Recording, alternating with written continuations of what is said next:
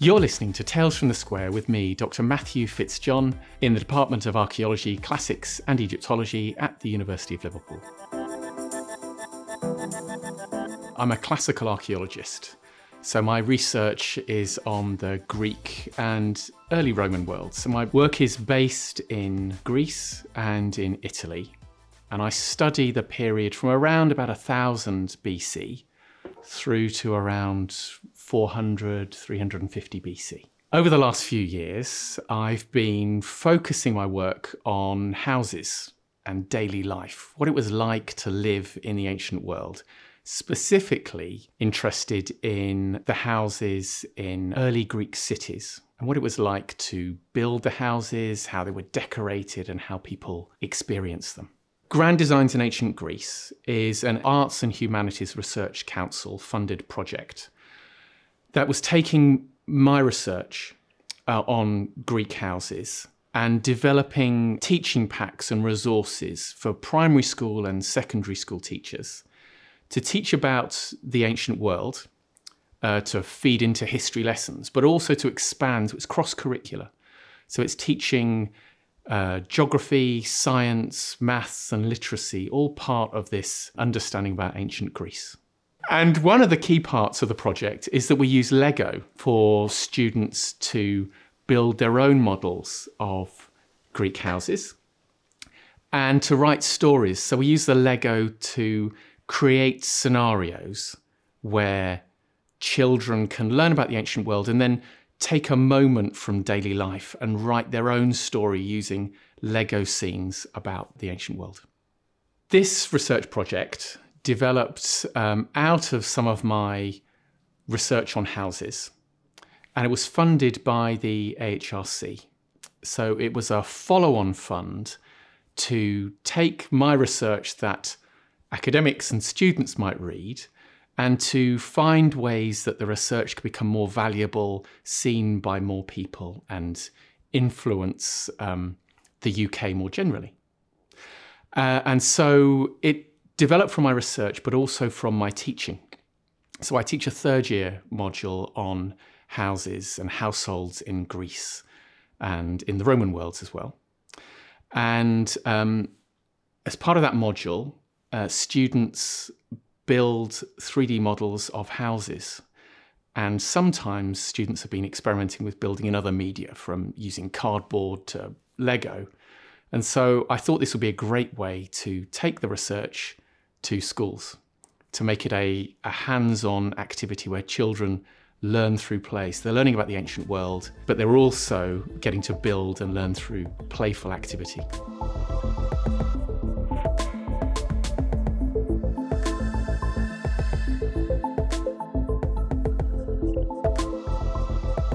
Lego is a great way for children to learn about the ancient world because it's a very playful activity.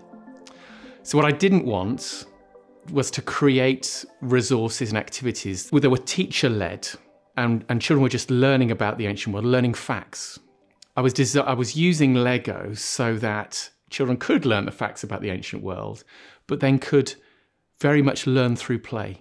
They could create their own stories about the ancient world by building these scenarios and narratives and really interpret the past with the factual information we provided from my research, but to write their own stories about the past, to have fun when they're learning. And the other key aspect about the Lego is that whilst the teachers can devise activities that are very much focused on history and literacy, we could also develop activities that were very much focused towards mathematics. So, for example, a Lego block is a scale representation of a real-world mud brick that the Greeks were using to build their houses. And so you can build in activities to do with learning about perimeter and scale and measurement and area. So the Lego can be a great way to perform activities to do with other subject areas.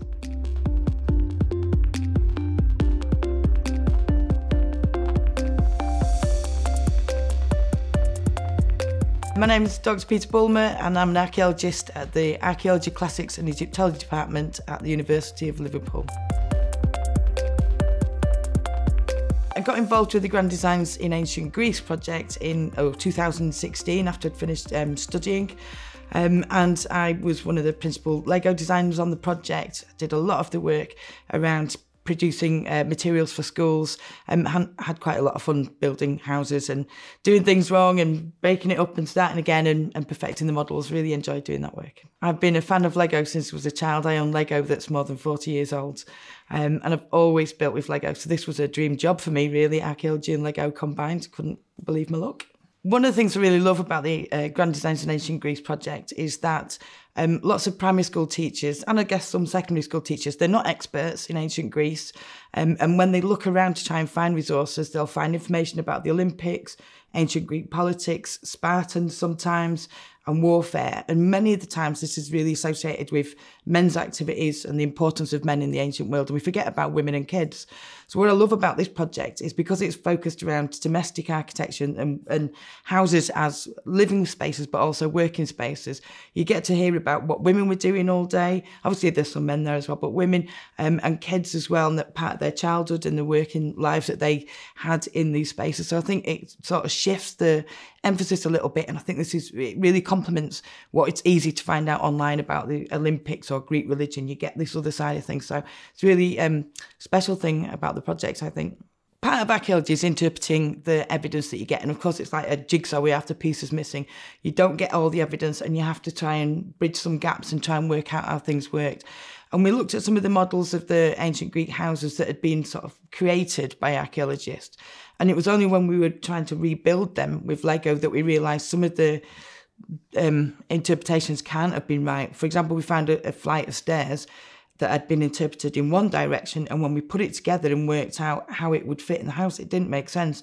When we put the stairs in the other direction, suddenly the workflow and the movement around the house made sense. So part of the process, I guess, was building the houses is, and this is what the kids get out of it as well, building the houses makes you understand how the houses worked. It's not just copying a plan or a model and by rote. It's a thinking process, and it was really interesting to do that and gave us new ideas. We've often been in the classrooms teaching as kind of the starter for the sessions, and then teachers have taken the activities forward. And what's been really rewarding is the response to those sessions. There's very much, because the pupils are writing their own stories and building, they have a greater sense of ownership of what they're doing. They also have a lot of fun in the classroom as well, because they're building and they're thinking about the historical evidence, but kind of learning through play. The other aspect is the fact that it's been really great for group work.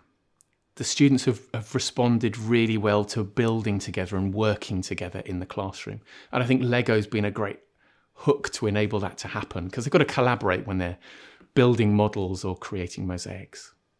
The responses from the teachers about how children with special educational needs have really engaged with the opportunity to work through problems and activities with the Legos. It's been a great focal point. So it's been accessible for kind of the full cohort of students, and everyone's been able to participate.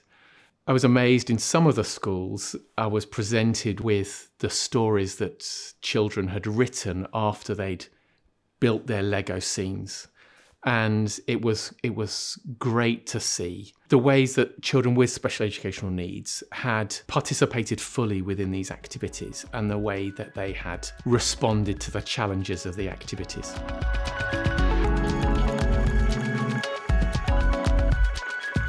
We've entered a new stage of the project, trying to open up collaborations with more schools in Merseyside. We're going to Ormskirk to collaborate with West End Primary School. We're also working with National Museums Liverpool as part of the Being Human Festival, and we're hoping to expand that into other activities as part of their ongoing exhibitions next year. We've also worked with the Atkinson in Southport. You can learn about the ancient world by looking at some dusty old texts, looking at a series of small walls when you go to a site, and it doesn't always make sense to you.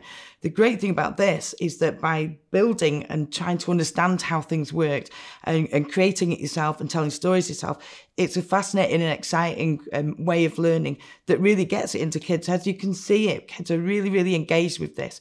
I remember learning about the ancient world when I was at school. Number one, I didn't believe anything they said. Number two, it was really dull. This is so exciting. You can see the enthusiasm, and it's lovely that with Grand Designs, we're going for the history curriculum, but it spreads out much more into English and history and maths and art and IT. It covers all these different areas. So you get that enthusiasm for the kids that is the opposite of what it was like when I was at school. And I just love it. I'm dead enthusiastic about it.